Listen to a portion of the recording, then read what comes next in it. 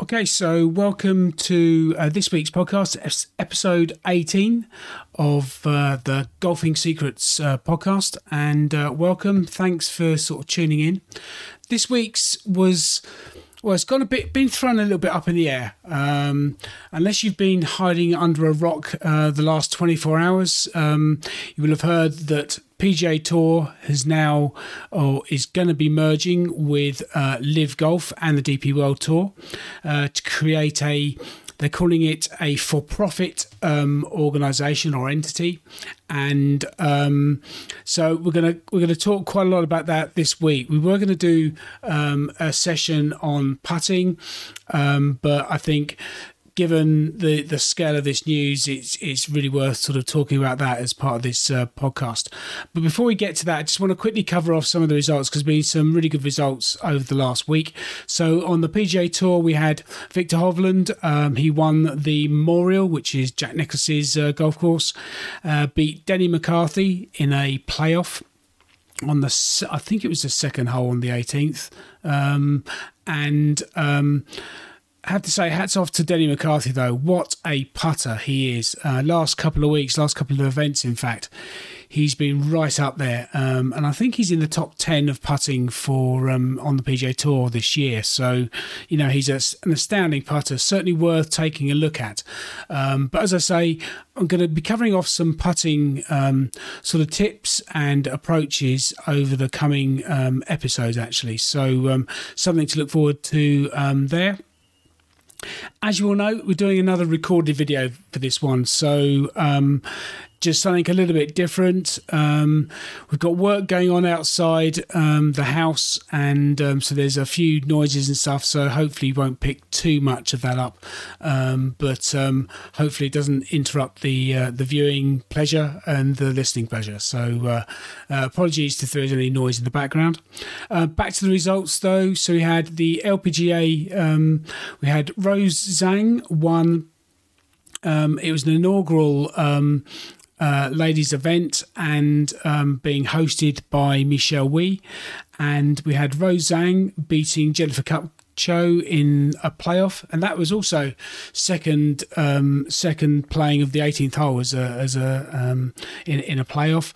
Now, Rose Zhang, this was her first win as a professional. It was also her first event as a professional, so she's 1 for 1 in terms of her professional career.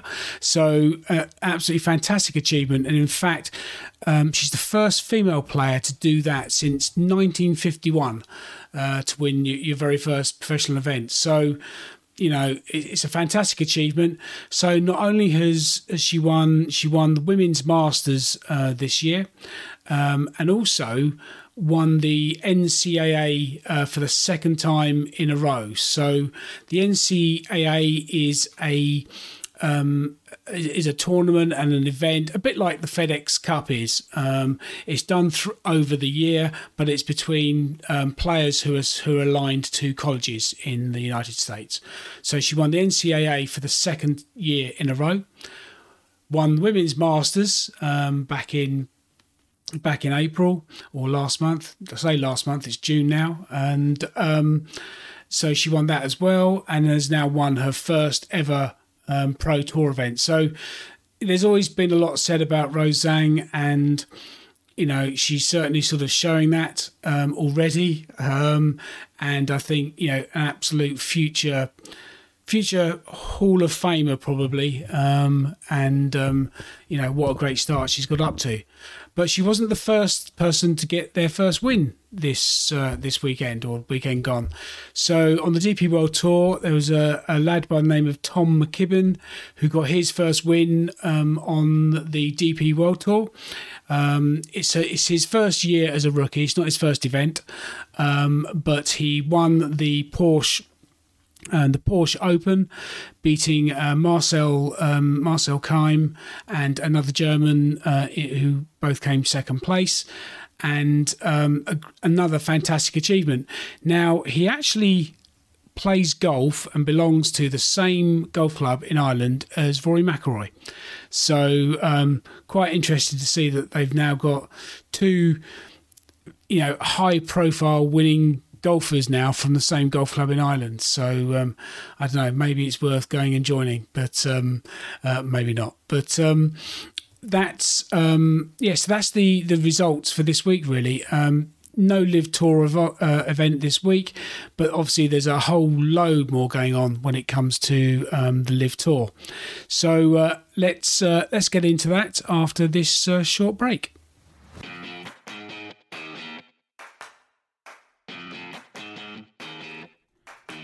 So the big question is this: how do regular golfers like us, who have jobs, families and very little spare time, how do we improve our golf and lower our handicaps?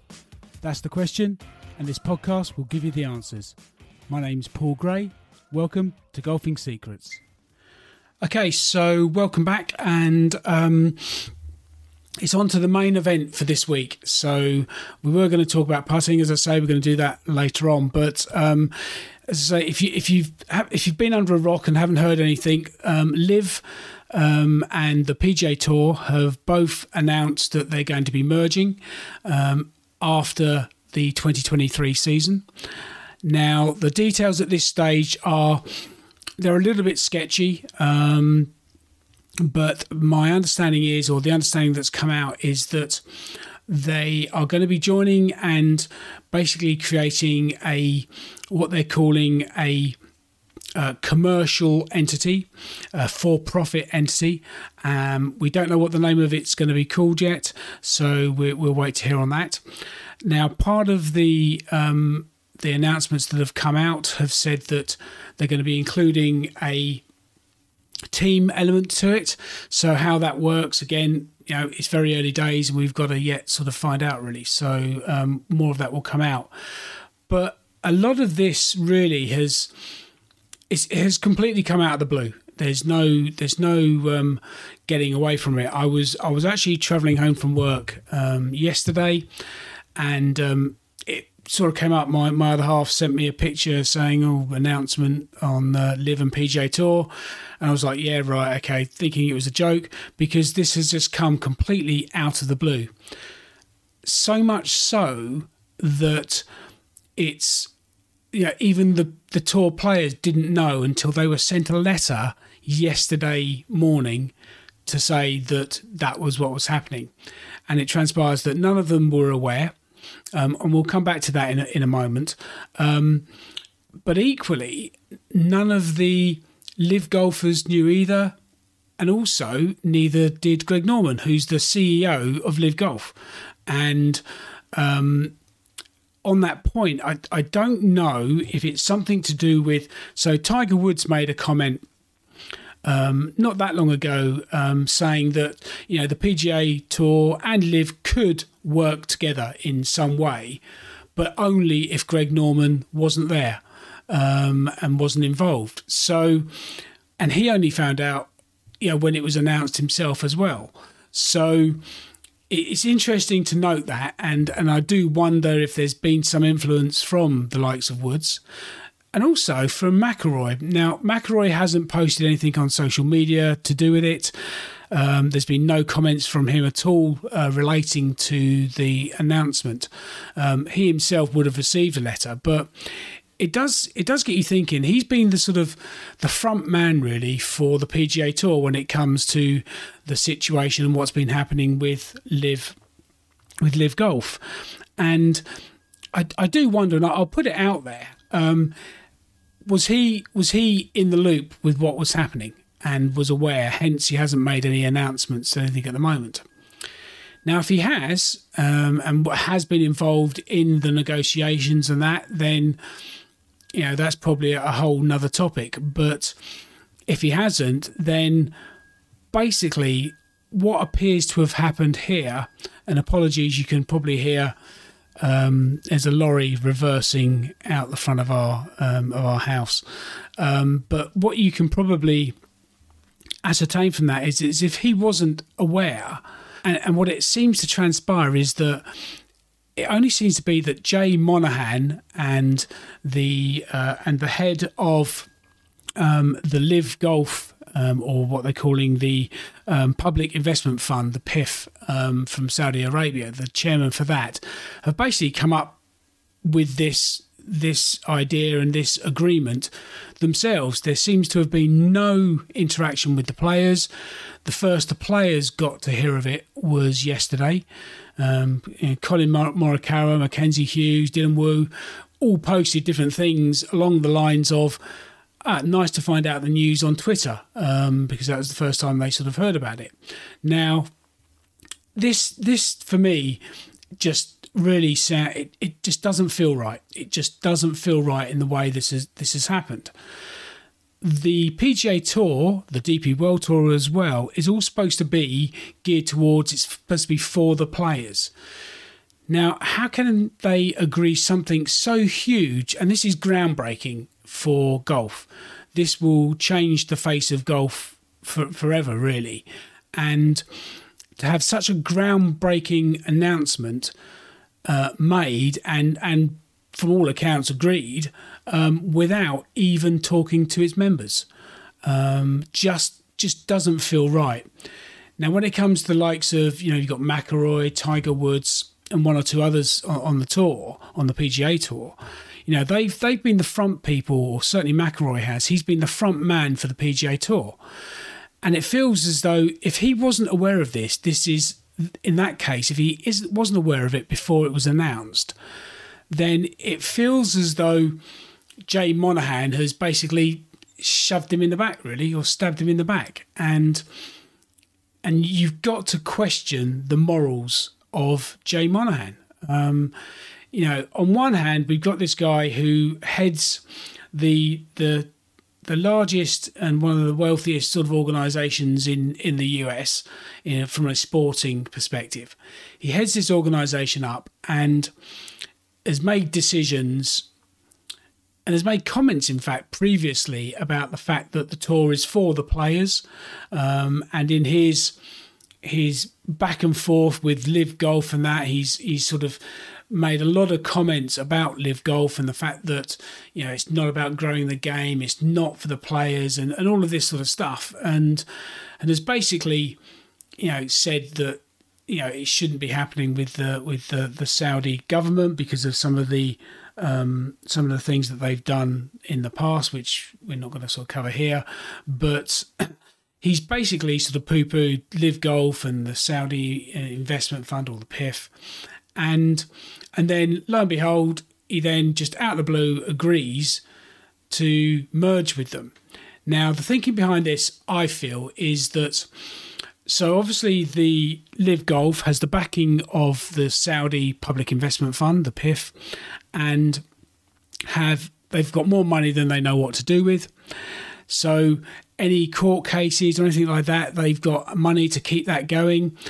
And although the PGA Tour is a wealthy organisation, has a lot of money in the bank, there comes a point when, you can't just keep putting money after, following money after money into something to try and defend something, when you know that ultimately the people in the opposition have got a lot more money than you have, and you just can't keep doing that.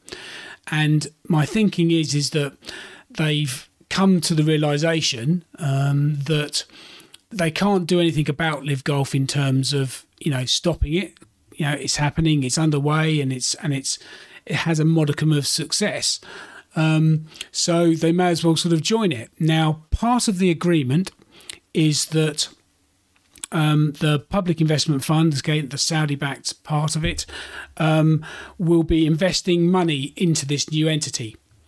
Now, for me, again, that smacks of, it's just a commercial and business decision.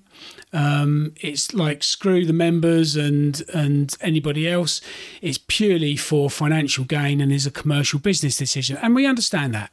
They're going to be there to make a profit, even though, interestingly enough, the PGA Tour is actually registered in the States as a not-for-profit organisation. So that's an interesting one. That probably a debate for another day. But so all of this stuff is happening, and there's been no communication to the players except for this letter that was sent out yesterday morning just before the announcement, and then lo and behold, they go and announce that this merger has happened. Now, for me, it's I say it just stinks of Jay Monahan doing it to almost feather his own nest, because he will now be the CEO of this new commercial organisation, which will have massive funding from the Saudi government or the Public Investment Fund, and you can bet your bottom dollar he'll be getting a big chunk of that money as a result of it. So you've got to think, we've got a guy here who on one hand was saying, don't trust the Saudis and all of this and all of the atrocities that they've had and the way that they operate and all of that sort of stuff. And then he goes and joins them. And it just goes to show that everyone has their price, I think. It really, for me, it just stinks of just for the money. Whether or not it's for the fans, is it going to be good for golf in the long run? We don't honestly know. We don't know at this stage until we start to get more details of what's going to happen. And my understanding is that there's a lot of the detail to be worked out. There's no doubt about that. How is this even gonna work? They've said as part of it they're going to introduce the team element, and obviously with LIV Golf, they have the team element is a big part of what they do. They have franchises, or what are deemed to be small franchises, which are the individual teams within the LIV Golf sort of organisation, and you just wonder what's going to happen with those. And I think, for one, the PGA Tour has thought, we haven't got enough money in the bank to keep fighting this and just to keep going, whereas the Saudi Public Investment Fund do. But equally, from a LIV Golf perspective, now, I've talked on previous podcasts about the coverage not being very good. The coverage is done through the thing called the CW network, which is, it's just a nightmare to get access to. It's painful. The coverage itself, I don't think, is particularly great anyhow, what I have seen of it. And so there's part of me also thinking that have LIV Golf decided or to sort of come together with the PGA Tour because they're simply not getting the sort of coverage that they need to maintain what they've got. So I think they're obviously going to come from it from a point of view that fits for them and suits them. Now, the other organisation that's involved with this is the DP World Tour. And you've got to think, how does this impact the DP World Tour? Because, there's no doubt about it. They're sort of like the third tier organisation in this whole sort of threesome. And you've got to think, how does it impact them? And again, at this stage, we just don't know. There's lots of speculation. But we had Keith Pelly, who's the head of DP World Tour. He was doing the announcement and saying how great it's going to be for golf, how they're going to grow the game, and it's all bollocks. At the end of the day, it comes down to it's a financial arrangement. It's for business purposes. It's that they've got an organisation. They want to make money off the back of this, and as individuals working for those organisations and heading them up, clearly, those individuals are going to make money out of it themselves. So, that's where we're at the moment. But the thing for me is really about the players and the fact that they just weren't communicated to until it was announced. The fact that has happened is, I think, disgraceful. It almost reminds me of some of the stuff that's gone on over here in the UK. One of the shipping companies, one of the cruise companies, I can't remember what they were called, based down in Dover, and they basically just sent a text to their employees to say that they were being made redundant and sort of left it as that, don't go into work sort of thing. And it almost feels a little bit like that with the way that the PGA Tour has done this, and also with the DP World Tour. So it all feels very wrong at the moment.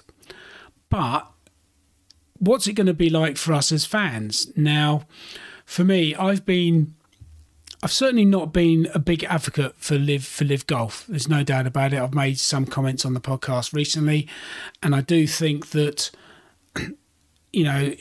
I've sort of been coming round to it a little bit more and was going to go to the London event. But what does it mean for us as fans of golf? Now, what I said on, I'm not sure if it was last podcast or the one before, when I talked about, I think it was at the PGA Championship, and I talked about not being able to see some of the players, the likes of Mickelson and Koepka and some of those other players who are on LIV, not being able to see them on a regular basis was a real shame. And it was great to have them at the majors, at the Masters and obviously the PGA Championships a couple of weeks ago. And it was good to have them. And I did say that it would be nice to see them playing more with the other top players in the game, with the likes of McIlroy, Rahm, Scheffler and all of those others. Now, I didn't, at the time of saying that, I didn't honestly expect to have such a quick announcement of this happening, and I don't think anybody else did either. And there's still so much speculation as to how this is going to work and what the real detail is in it. Now, a lot of that will come out over the coming weeks and months. It doesn't look like it will happen until the start of the 2023 season, so they've got through to really sort of the end of October, I suppose. In fact, I think the new PGA Tour season usually starts in October. So they've got until then to get a lot of this stuff sorted, but they're going to have to sort of get their asses in gear to get this all set up and organised.